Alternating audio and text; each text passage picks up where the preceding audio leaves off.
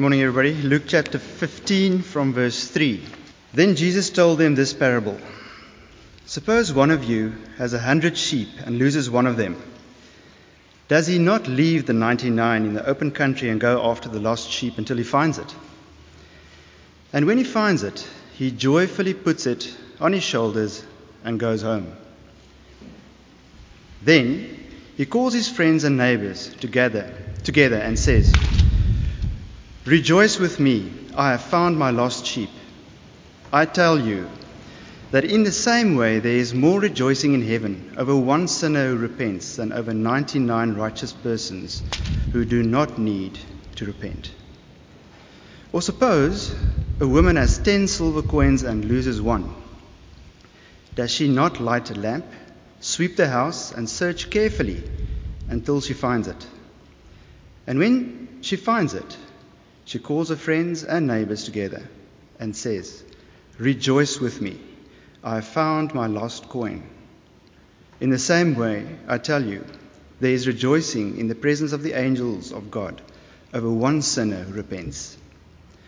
Jesus continued, "There was a man who had 2 sons. The younger one said to his father, 'Father, give me my share of the estate.' So he divided his property between them. Not long after that, the younger son got together all he had, set off for a distant country, and there squandered his wealth in wild living.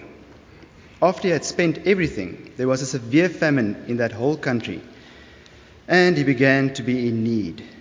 So he went and hired himself out to a citizen of that country, who sent him to his fields to feed pigs. He longed to fill his stomach with the pods that the pigs were eating, but no one gave him anything.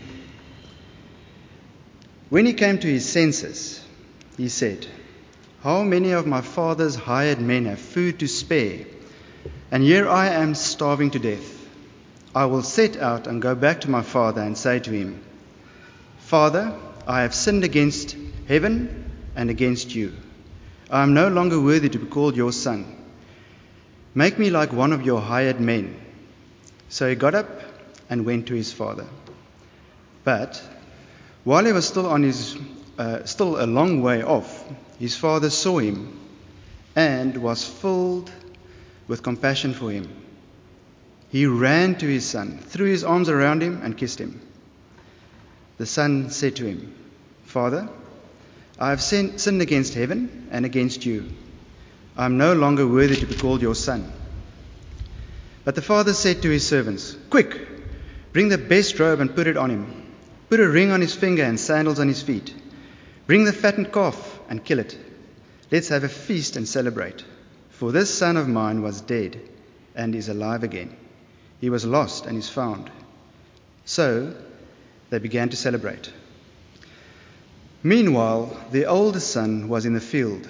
When he came near the house, he heard music and dancing. So he called one of the servants and asked him what was going on. 'Your brother has come,' he replied, 'and your father has killed the fattened calf because he has him back safe and sound.' The older brother became angry and refused to go in. So his father went out and pleaded with him.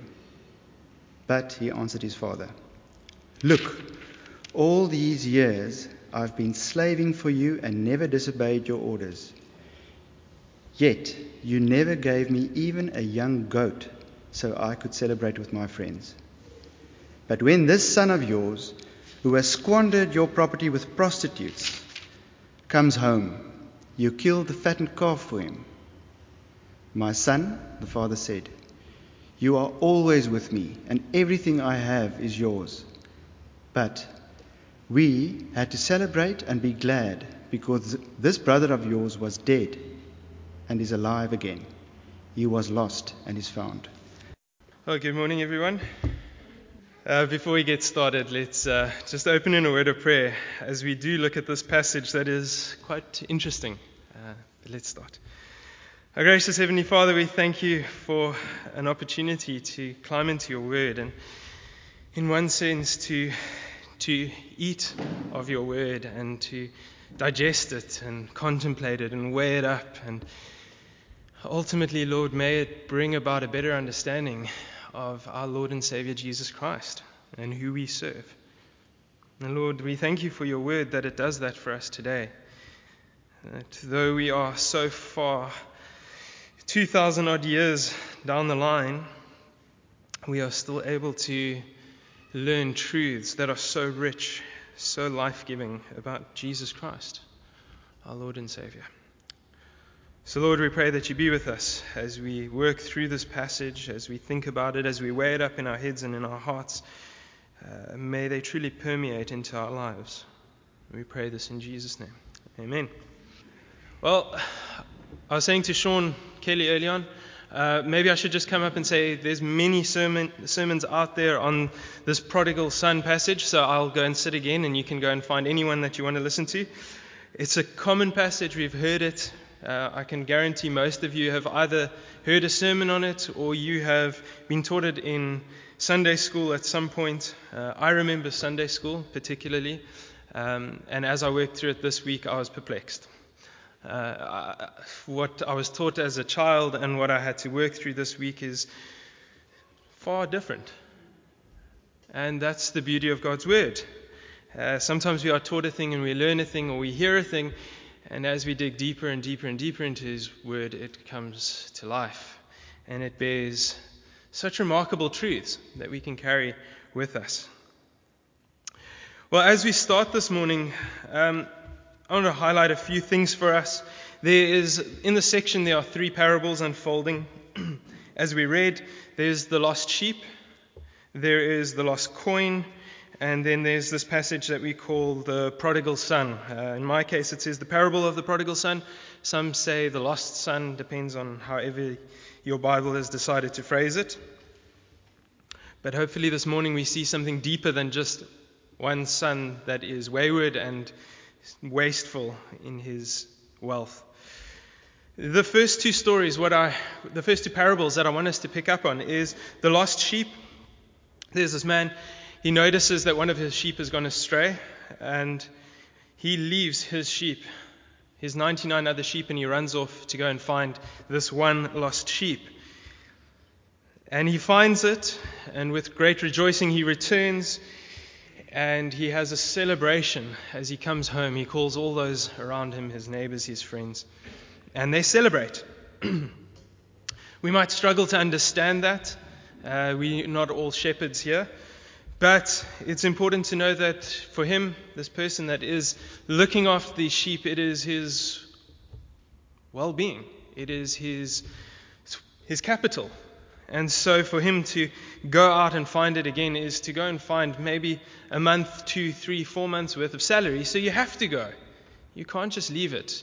None of you would give up a paycheck without trying to find out where that paycheck is if you haven't gotten paid. The same case with the lost coin. In this case, it is a woman that has lost a coin that's to the value of a day's wage. It doesn't seem like a lot, but it is of monetary value. It's important to her that she finds it because perhaps that's what she needs to buy her bread. We're not told the details of that. But understand it is something of value.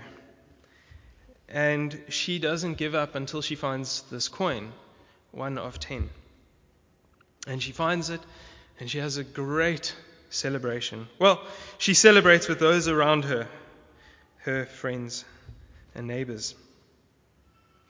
It's a peculiar kind of story. We kind of think it through. Generally, when we find something, we silently put it in our pocket or whatever it is, and we don't tell anybody, and we're happy we got it back.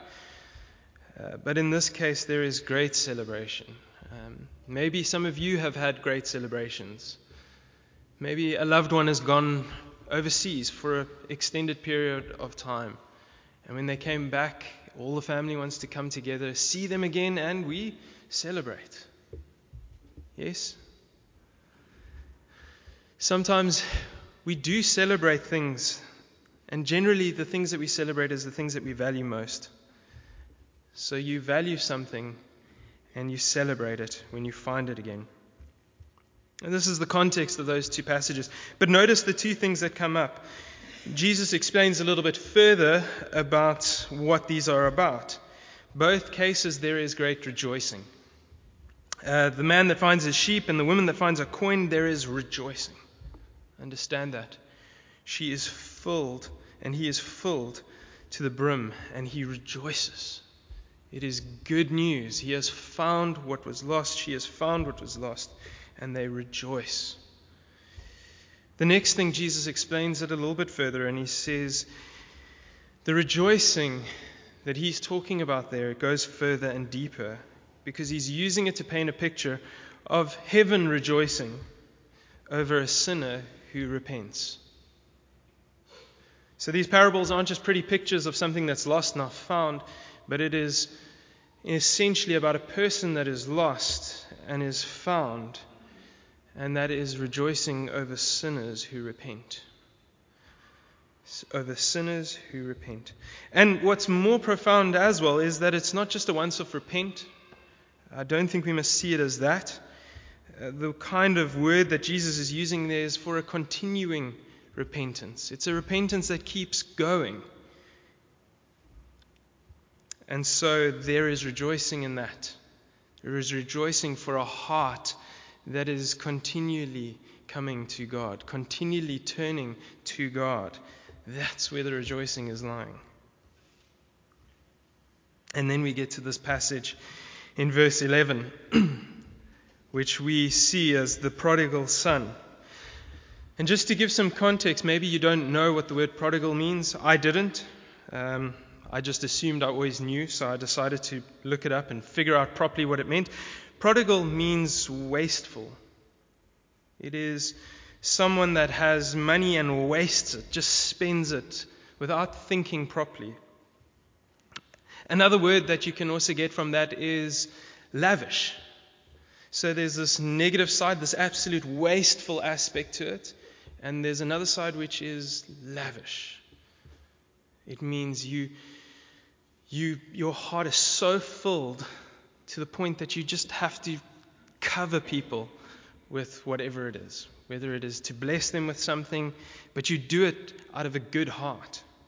There's this lavish aspect to it as well. And so what I've done there in our outline, if you can look there, it says the prodigal son I've drawn a line through, and there's reason for that. I want us to look rather at the two sons, and I've called them the lost sons. Each in their own regard has an aspect of being lost. And it is a sad story for both of them, but we'll hopefully understand as we keep going. Before I read those two sections for us, what I want to draw our attention to is verses 1 and 2. As you can see there, I've put them in the top of your outline. The significance of what Luke has done here is he's given us the key to understand what this parable is really about. And I'm going to give you the key up front because that's what Luke does for us. So I'm not going to be mean and keep you on till the very end and then try and explain. I'm going to give you the key and think about it as we work through it. So Luke 15 verse 1 and 2 says, "Now the tax collectors and the sinners were all drawing near to him, and the Pharisees and the scribes grumbled, saying, 'This man receives sinners and eats with them.'" Keep that in mind as we look at this parable that now lies ahead of us. I'm going to read verse 11 for us, if you can turn there, and it says, "And he said, there was a man who had 2 sons. The younger of them said to his father, 'Father, give me the share of property that is coming to me.' And he divided his property between them. Not many days later, the youngest son gathered all he had and took a journey into a far country, and there he squandered his property in reckless living. And when he had spent everything, a severe famine arose in that country, and he began to be in need. So he went and hired himself out to one of the citizens of that country, who sent him into his fields to feed pigs. And he was longing to be fed with the pods that the pigs ate, and no one gave him anything. But when he came to himself, he said, 'How many of my father's hired servants have more than enough bread, but I perish here with hunger. I will arise and go to my father, and I will say to him, Father, I have sinned against heaven and before you. I am no longer worthy to be called your son. Treat me as one of your hired servants." And he arose and he came to his father. But while he was still a long way off, his father saw him and felt compassion, and ran and embraced him and kissed him. And the son said to him, "Father, I have sinned against heaven and before you. I am no longer worthy to be called your son." But the father said to his servant, "Bring quickly the best robe and put it on him, and put a ring on his hand and shoes on his feet, and bring the fattened calf and kill it. And let us eat and celebrate. For this my son was dead and is alive again. He was lost and is found." And they began to celebrate. This is often the part of the prodigal son that we are drawn to, and we kind of stop there. What we see here is a son who goes to his father essentially, and he says, "Father, you're not dead, but give me my portion of what you're worth." And it's a bold thing for someone to say. And I don't think many of us would consider doing that. It doesn't matter what era we live in, it doesn't matter what age, but to go up to a parent and say, "Give me my inheritance that I should only get when you're dead." That's an incredibly bold thing to do. Here the son is so focused on getting his portion. He wants his share, and he wants to go and live life while he's young. He doesn't care if his father is alive or dead. He wants to live his life. And so I've put there, the first son is marked by selfishness. He's absolutely driven by his own desire to be his own person, to do his own thing, to run out into the world and be who he wants to be. And so this is where that title comes from, this prodigal son, because he takes this wealth and he doesn't know how to use it properly. He just wastes it. Absolutely wastes it. I mean, who of us here can say that you knew how to use your money really wisely when you were young? And we've probably done some silly things along the way where we actually look back and go, "Man, that was really wasteful," looking back in hindsight. And this son was to the extreme. So much so that he ran into poverty far quicker than I can guarantee he expected. So much so that he was looking at the food of the pigs and longing for that. I kind of have this other image, and we don't have pig farms around here, but imagine you go and visit some friends of yours and they've got dogs, and you're kind of looking at that dog food going, "That looks good." And that's the extent of it. He's looking at food that is intended for animals, and he's longing for that because he's got nothing, because he's wasted what he had. And this is shocking. This is shocking. Not only that, but his father's still alive. And he's already wasted the inheritance that his father should have given him only when he died.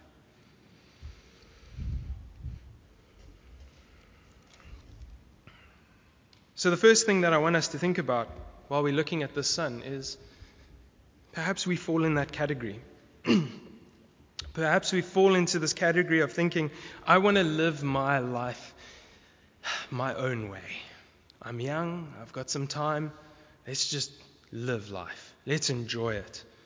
You know what, God's word says a couple of really important things, but I just want to live my way."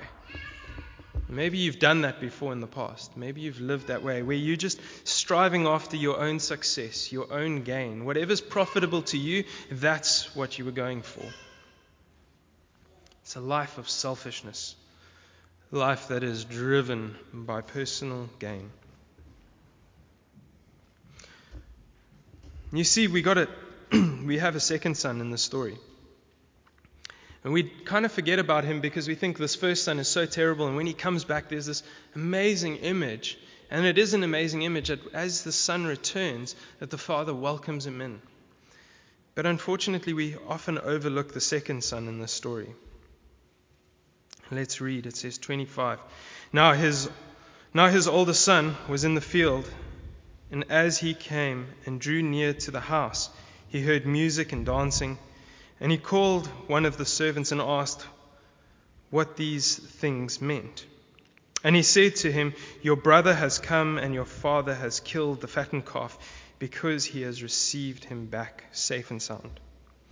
But he was angry, and he refused to go in.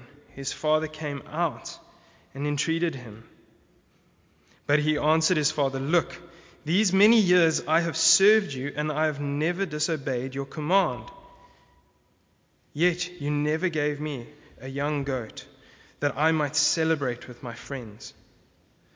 But when this son of yours came, who has devoured your property with prostitutes, you killed the fattened calf for him." And he said to him, "Son, you are always with me, and all that is mine is yours.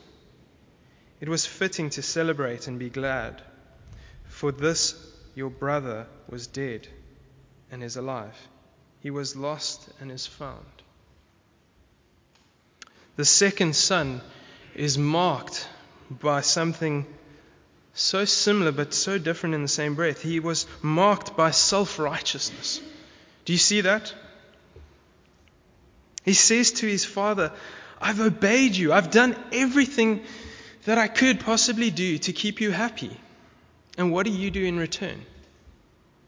You invite your son that has already taken his portion. You invite him back. You clothe him with a robe, with rings, with sandals, and then you kill the fattened calf for him." And there's absolute disgust in the tone of the son's voice, because he's saying, "I've done everything right for you, and you're not doing anything for me." The oldest son is a different kind of lost son. He's lost in the sense that though he is staying in the same home, he fails to see the father that he has. I've just put there below, it says, waste can also be something of significance that goes unnoticed. To be prodigal of something that you have, it can be when it goes unnoticed. And I was thinking of an example this morning, and I was saying to Zahn, it's like putting something, you go to the shops and you put something in the fridge that you plan on eating. You put it in the fridge and you wander off for about a month, and you come back and you realize that it was actually in the fridge the whole time. And when you haul it out, it's got tentacles crawling out of it. And it's gone to waste. But you had it the whole time. Another example is like scripture that says, like casting pearls among the pigs. Unfortunately, in this case, it can be like that, where this father has been lavishing the son the whole time, but it is as good as throwing pearls amongst pigs. They don't even notice it. And as this story unfolds with the second son, it reveals his heart, and that he is actually going about living for himself as well, but to be self-righteous, so that he has the right strings to pull with his father. To say, I've obeyed you, so I deserve something. You see, I didn't ask for your portion, the inheritance that is due to me. I didn't do that. I served you. I did everything I could for you.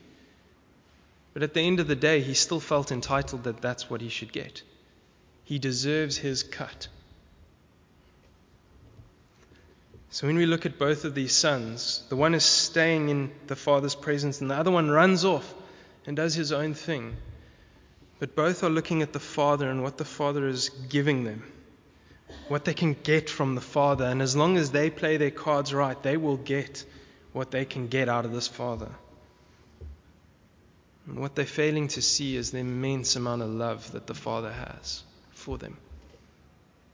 You see, when the first son asks for his inheritance, the father doesn't object, but he gives. And when the second son gets upset about this first son that's now come home and taking possession of things again, the father says, "Come. You're standing outside, but there's a party inside. Come in. Do you really want to stand outside?"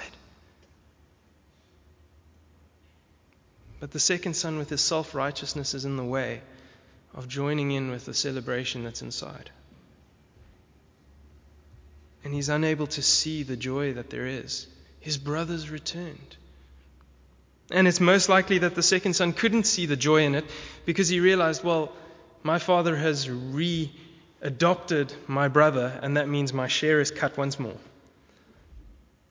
Because that's what would happen. He would get less if his brother came home. And he's still thinking about himself.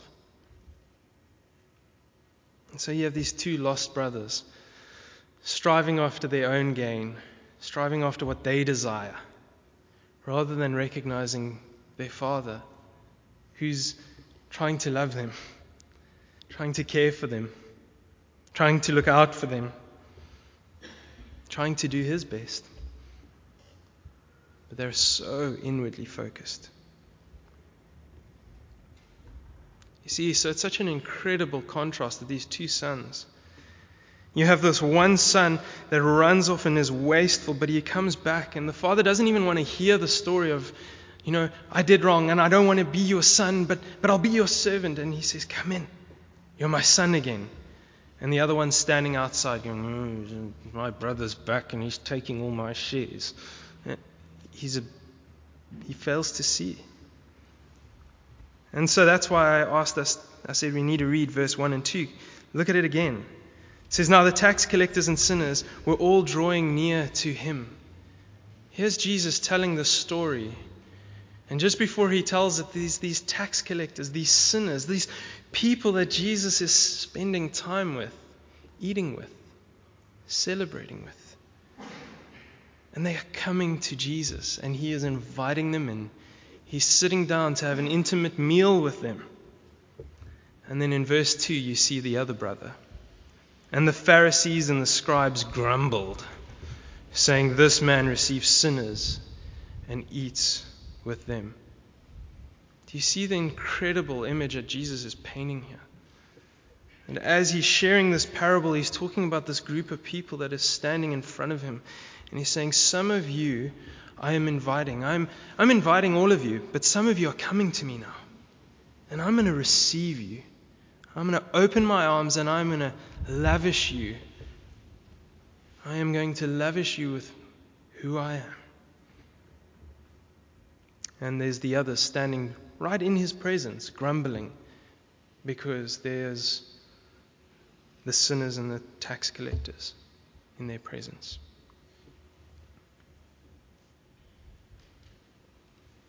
And so this whole parable kind of unfolds these two stories. It's this contrast, this tension between these wasteful sons, wasting what the father is actually trying to give them, and this incredibly lavishing father who's just trying to love them, spread out his love and his goodness to them. And so this leaves us at a point where we have to come and reflect on ourselves. Because we fit into this story. And I want us to think about this for a moment. Which son are you? Or which person are you, for that matter? Are you the one that runs off with whatever you can get and live your life and do your thing? Are you still there, perhaps?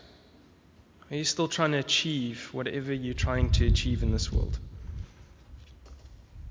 Are you living for your own personal gain? Are you trying to attain something? Or maybe you're at the point where you're looking around you and you're realizing that this world doesn't have anything to offer you. And that the more you try and live for yourself, the drier, the more barren this world becomes with what it can truly offer you. Maybe you are getting to a point where you're starting to, something is missing and you're becoming hungry for something deeper, something richer, something that the world cannot offer you.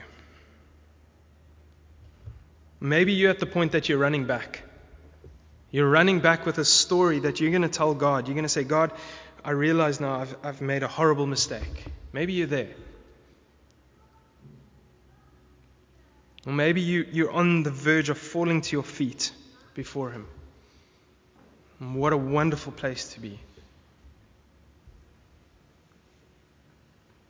Are you maybe the first son running after selfish things? Or maybe you're the second son. Maybe you've been in the church for a long time. Maybe you grew up in the church. Maybe you're sitting here going, I've ticked the boxes. I prayed the prayer. I've been to church regularly enough. I've done everything I can. I'm sure God will be okay with me. Don't be too quick to think yourself better than you are. Because that can often exclude us. We can be sitting in the same room, excluding ourselves from the incredible gift that God has offered us.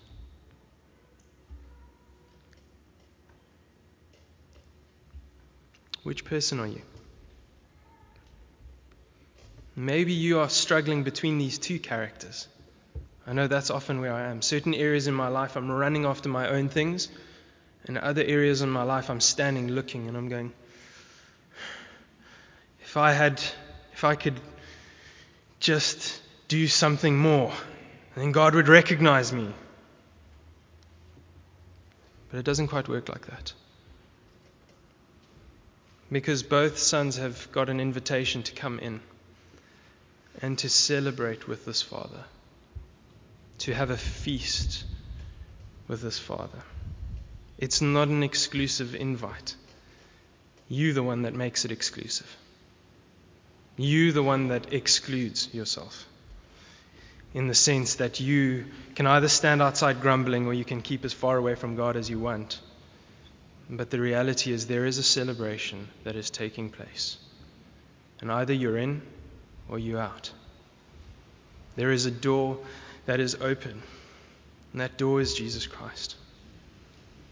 And as that door stands open, we have an opportunity to step in and be part of that celebration. And when the time has run out, that door shuts, the music is cranked up, and nobody can hear what's happening outside. Where do you want to be? It is an incredible celebration. It's a celebration that makes us uncomfortable as well. It is a celebration over sinners repenting. It is a celebration of you giving up who you think you are, giving it up to God, serving Him, loving Him, and receiving His love that He has given us through Jesus Christ. And Jesus Christ is the one that has come to fetch the lost son. Jesus Christ is the one that ultimately is inviting everybody in. And as He tells this parable, He is the one inviting the sinner, the tax collector, the Pharisees and the scribes, you and me, in. Because that is the only way, through Jesus Christ, that we can celebrate, that we can find forgiveness for our sins. I've left one last quote there on the bottom of your page. And Tim Keller, he sums it up so wonderfully. He says, Jesus is showing us the God of great expenditure, who is nothing if not prodigal toward us, His children. He is lavishing us. He is lavishing us with His love, with His goodness, with His grace, with His mercy. So you still reciting your lines and what you plan on saying to God, and trying to figure out how you're going to get around what you've done wrong? Or are you coming to Him and opening your arms for His embrace, as He embraced the one son? Or are you going to stand outside grumbling like the older son until you realize that you can't stay here any longer and you need to go inside? So I leave that with you. Weigh it up. Where are you sitting? And once you figure that out, realize that the door is open. Don't hesitate. Don't hesitate. As long as today is today, enter into Christ, into His love, into all that He is wanting to lavish you with. Don't hesitate. Let's pray. Our gracious Heavenly Father, we thank you for your love. We thank you for Jesus Christ, that you sent Him to open a way for us to enter into an incredible feast with you, Lord. Lord, we are all on our own paths, struggling with different things, working through things, being challenged by things. But Lord, help us recognize where we are. Help us recognize the type of life that we are living so that we can come to Jesus Christ. And stop lying to ourselves where we think we are better than we really are, or that we're not that selfish, Lord. We need to be exposed of who we are so that we can come to our knees before you and so that we can receive what you have given us. So Lord, yes, forgive us. Forgive us because we are wayward.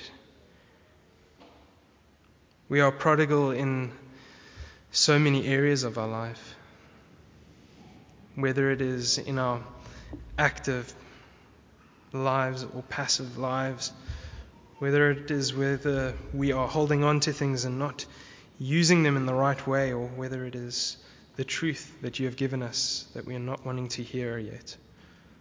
Lord, I pray that you open our ears, open our hearts to minister to us. Lord, may we be filled with your goodness and your truth, that you are able then to transform our lives by the power of your Spirit. That we become more and more like you in all areas of our lives. And Lord, may we not choose what area of our lives we want to hold on to, but may we surrender all of who we are unto you. In Jesus' name we pray. Amen.